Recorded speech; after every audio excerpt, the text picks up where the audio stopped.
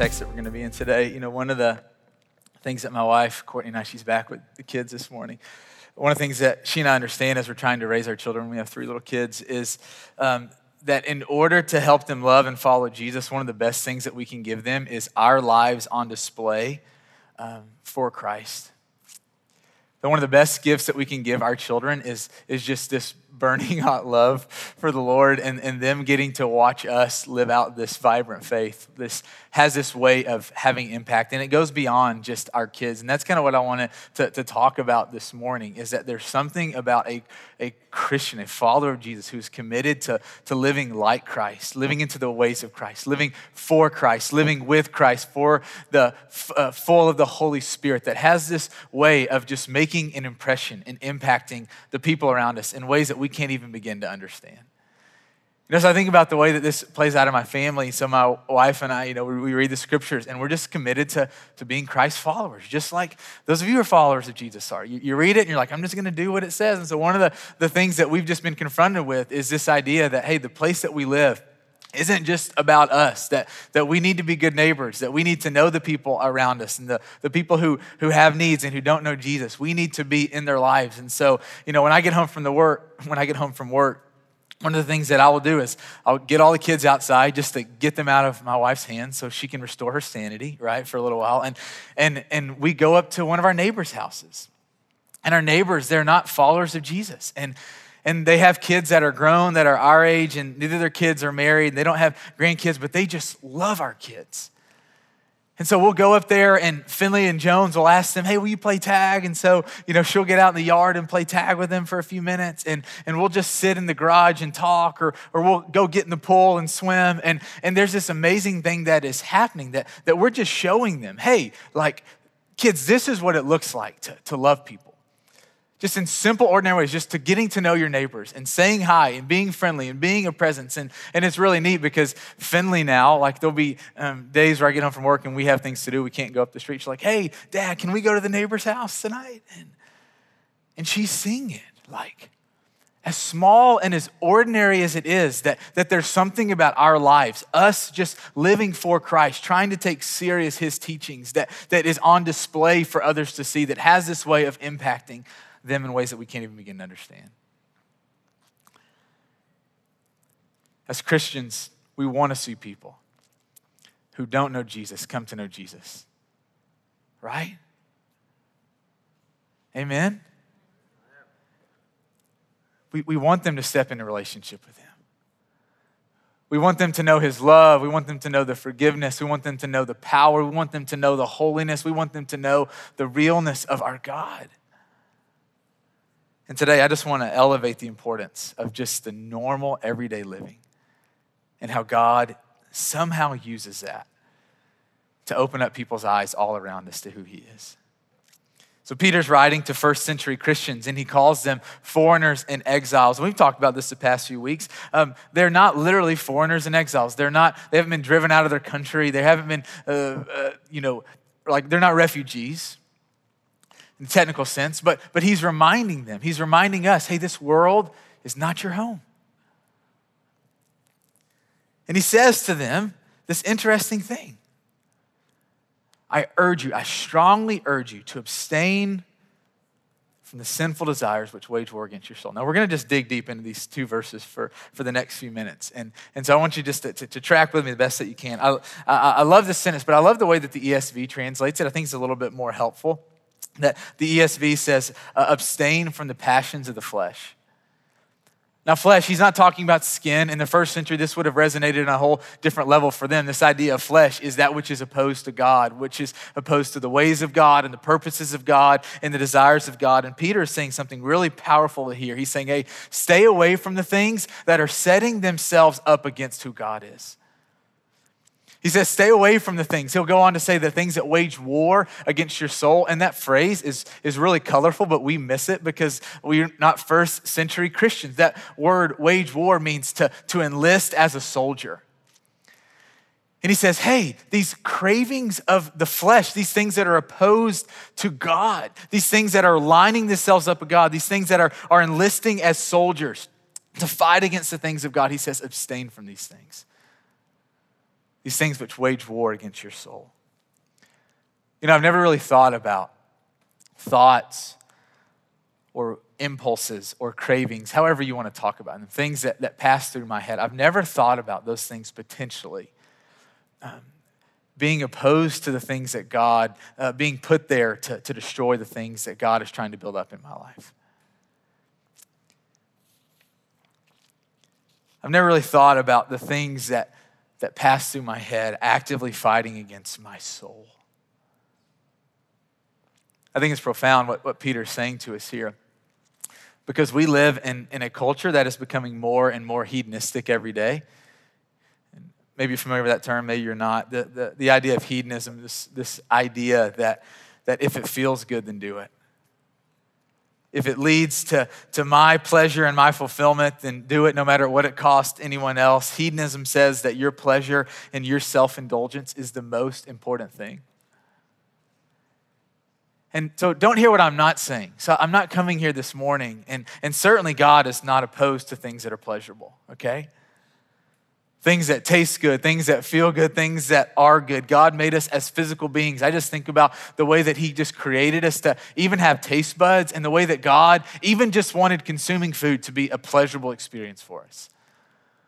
Or that he's given us sight and he's given us color and he's made things beautiful for us to take in the creation. And God has done all of these things because he desires for us to experience pleasure. He desires for us to experience joy. In fact, no one wants our pleasure more than God.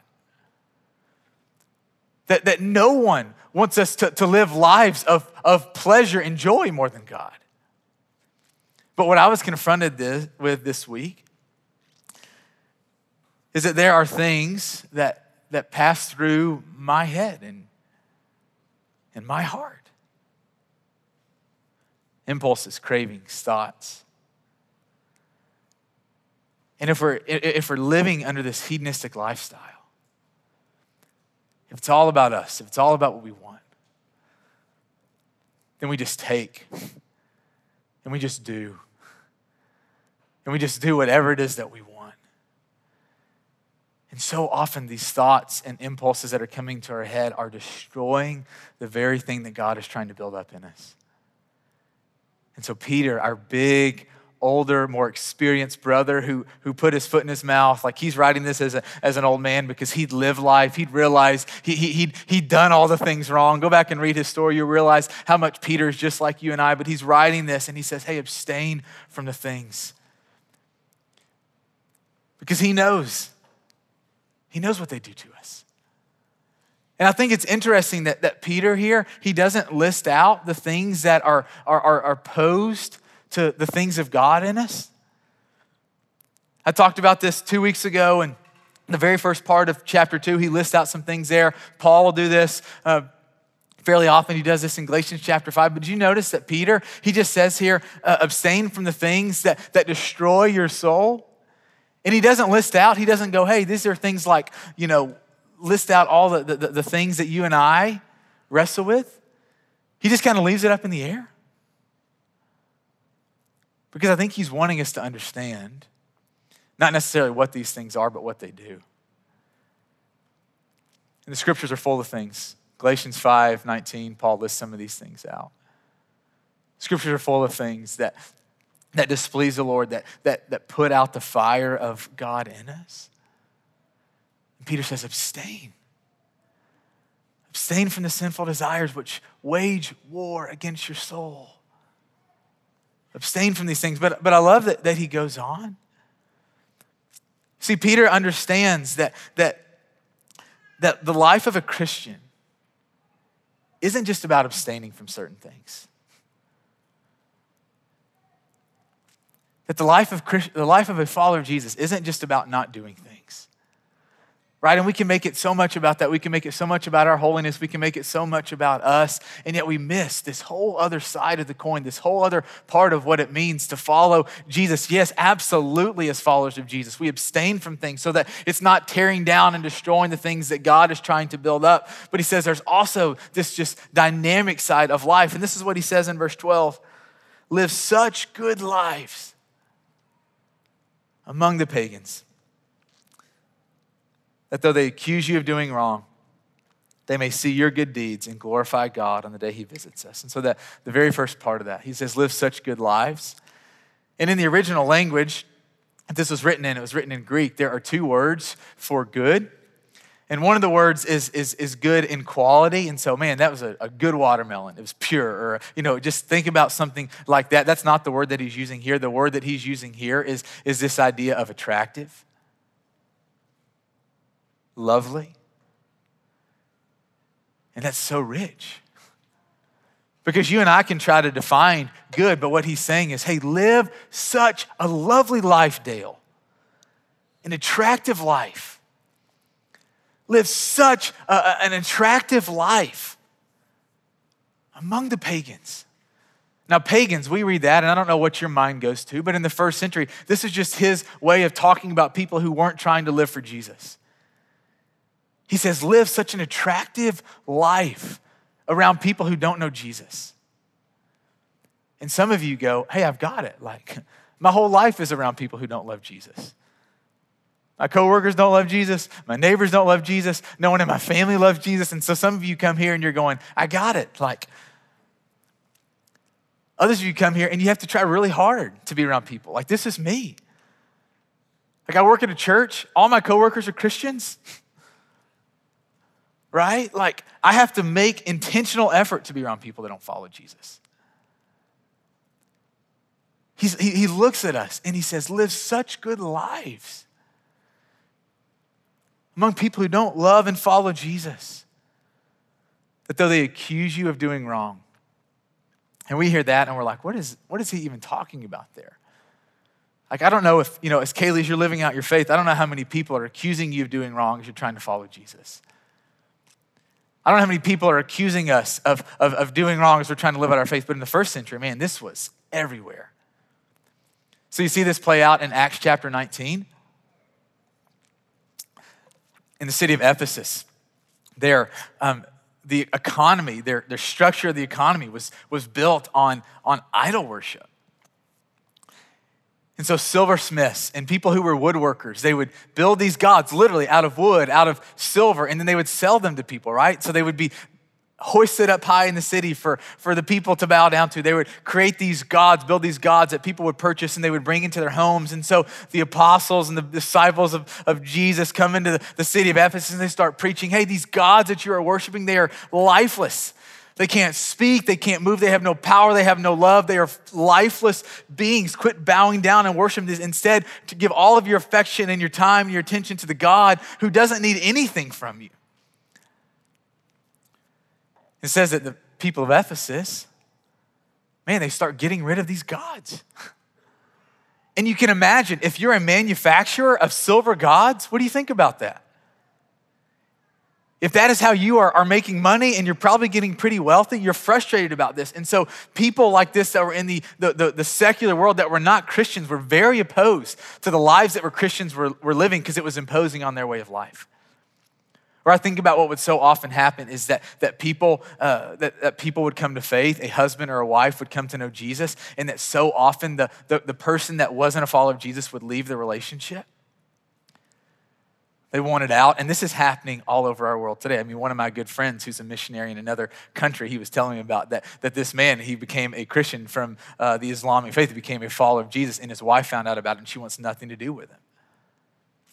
And so this is happening in the first century, that families were being split. And so people in the culture were looking around who were not Christians and they were going, hey, your wave of teaching this idea of following Jesus is splitting up families and separating our homes. And the reality is that is not what Jesus was teaching at all. That's not what Paul or Peter or anyone else was teaching.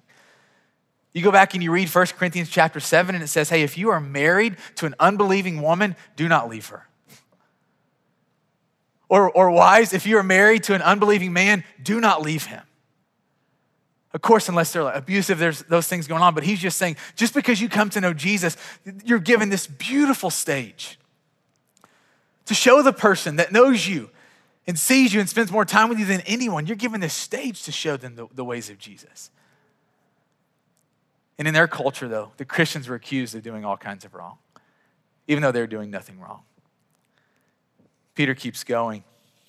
He says, live such good lives among those people who don't know and love and follow Jesus, that though they accuse you of doing wrong, they may see your good deeds. And I'm just reminded how what James, the brother of Jesus, says in James chapter 2, verse 17. He says, faith without works is dead. And what that means is, as followers of Jesus, we can't just be people who talk about Jesus. We can't just be people who believe it, that our lives have to bear fruit in accordance with our beliefs.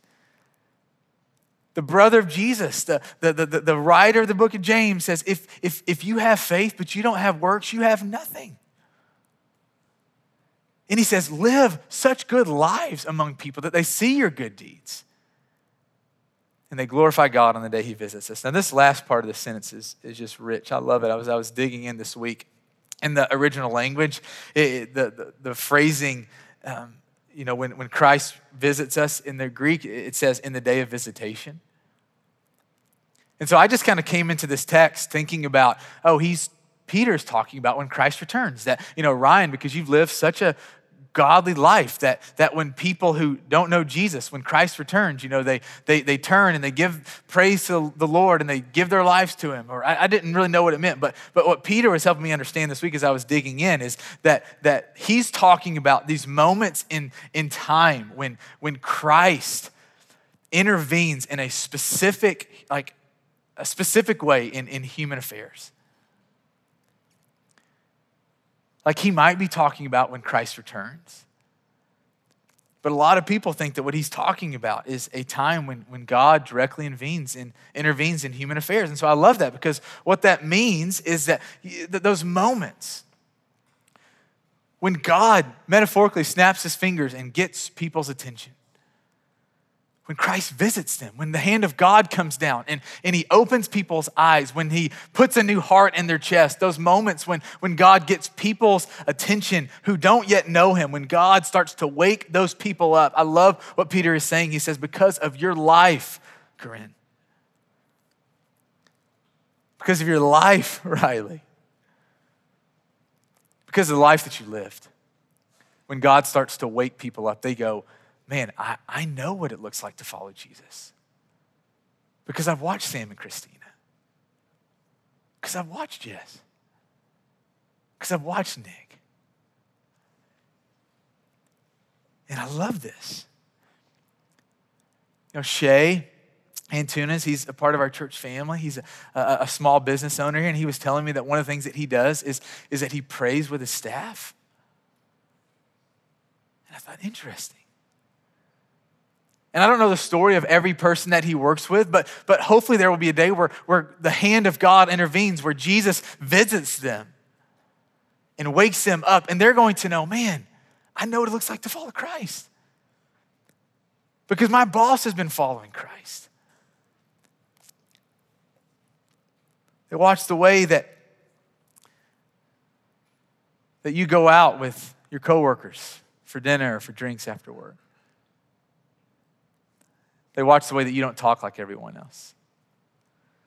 The way you don't slander people. The way you don't talk bad about people behind their backs.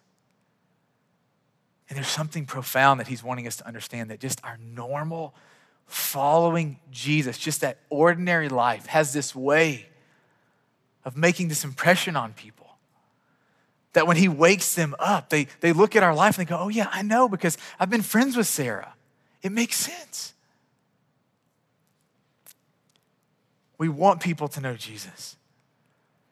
And sometimes our words are the things that draws people to Jesus, and a lot more times it's our actions.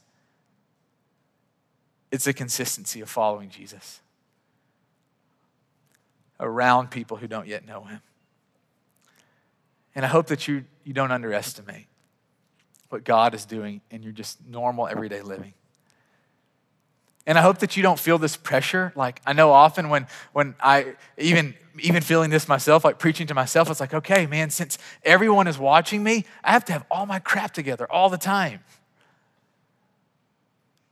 I can't ever let a word come out of my mouth, or I can't ever do anything wrong. And that's not the yoke that Jesus has put on us. No, the yoke that he's put on us is that we're not perfect, But he does expect us when we do sin, when we are confronted with these moments where we mess up or we say something, that we are so quick to admit it. And that's the difference in followers of Jesus in the world. That in humility, we go, yeah, you know what? I did that person wrong. Or I shouldn't have done that. And for us to be people who are not trying to be perfect because we understand that Christ was perfect for us, but we're going, man, we want to be like him. And when we mess up, we just are quick to own it. Man, the way that we don't demand our way, just think about what that's going to do to the people that you're around that don't yet follow Jesus when you're not this person that's always demanding that it has to be like this.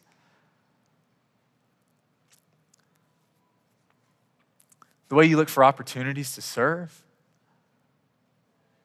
and to help people that are in your path.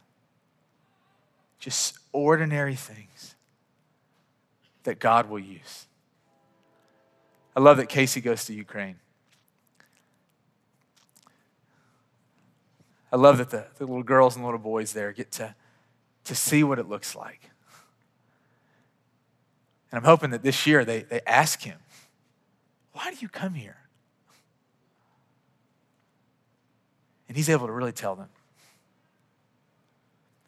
And I hope you have a moment with the people in your family, the people in your lives that don't love and follow Jesus. And just because of you being committed to Jesus, and it might not seem like much, but you have this moment where God changes their heart. And you get to be a part of it. And I want to remind us, we all get excited about people coming to know Jesus, right? Like, I have a list of people that I pray for that don't know Jesus. Like, I'm thinking about it. I'm thinking about the day I can't wait that we get to watch them get into the water, give their lives. Like, it's on my mind and in my heart. And we all, we get excited about these big moments. And I want to encourage us to not grow weary just in the ordinary living. All of this desire for people to come to know Jesus is brought about because of Jesus. I was reminded, he calls us foreigners and exiles, and the reality is that there was a time when we were not foreigners, when we were not exiles. There was a time when those of us who are Christians, we were at home in this world. There was a time when we abstained from nothing, when we said yes to everything, when we tasted the fruit of that life that was always promising, that always started sweet, always following every impulse, but it always ends sour. That always leads to emptiness and separation. And then Jesus visited us. And he snapped his fingers and he woke us up. And there's this thing that happens for those of us who are Christians. When he gets our attention, we start to go, man, this world is not my home anymore. When you taste the grace, when you taste the forgiveness for all of your failures, when you taste the love and the patience of God through all of your wondering and all of your questioning, when you experience that God, man, your heart wants the Lord. And I want to caution us, for those of us who are followers of Jesus, we have to be careful that when our eyes have been opened, that we don't look down upon and we don't judge those around us whose eyes haven't been opened. I was really convicted that Jesus' harshest critiques were not offered to those who didn't have their lives together. Jesus' harshest critiques were offered to those who thought they did have their lives together. And for those of us who are followers of Jesus, to make sure that our own self-righteousness doesn't remove us and separate us and make us think that we are better than those around us who don't yet know Jesus. But no, man, we just stay in the fight and we keep interceding, we keep loving, we keep living out our faith of our lives of service and goodness and sacrifice so that people around us can see what it looks like to follow Jesus.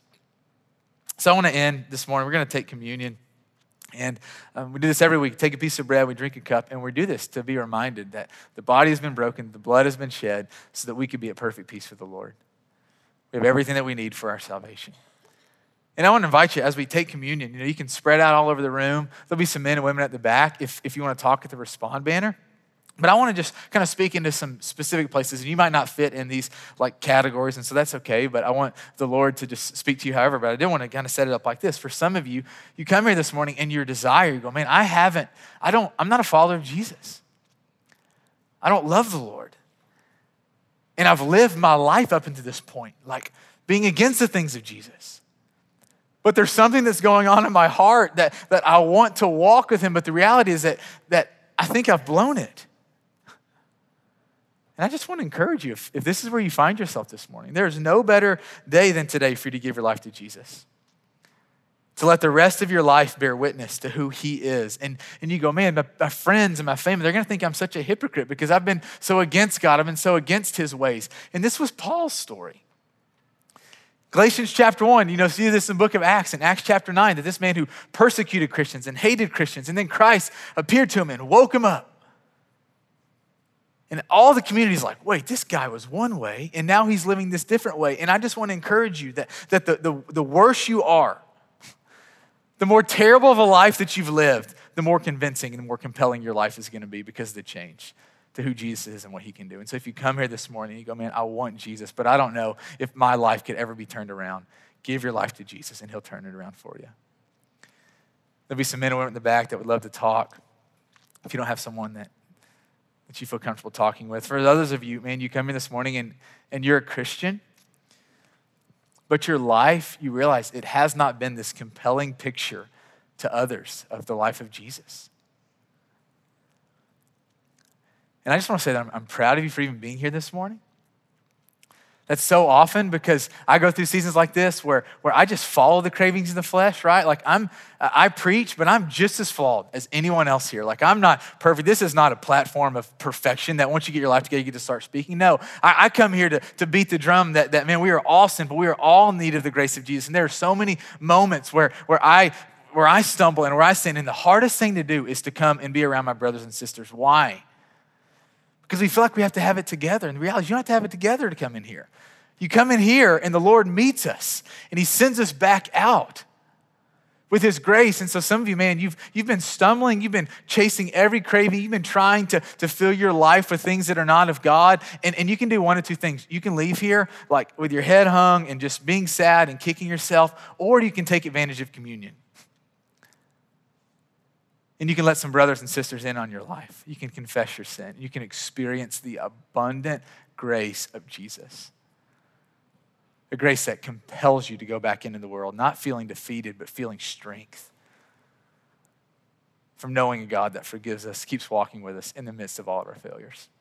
And so I want to invite some of you, man, if you've been stumbling, if you realize that your life outside of our time together hasn't been this compelling picture, just confess that and let some brothers and sisters pray for you. There's so much power just in prayer. If you don't have people here that you feel comfortable praying with, go to the back. I'd love to pray with you. And then some of you, man, your reality is that you're living this out in a very profound way.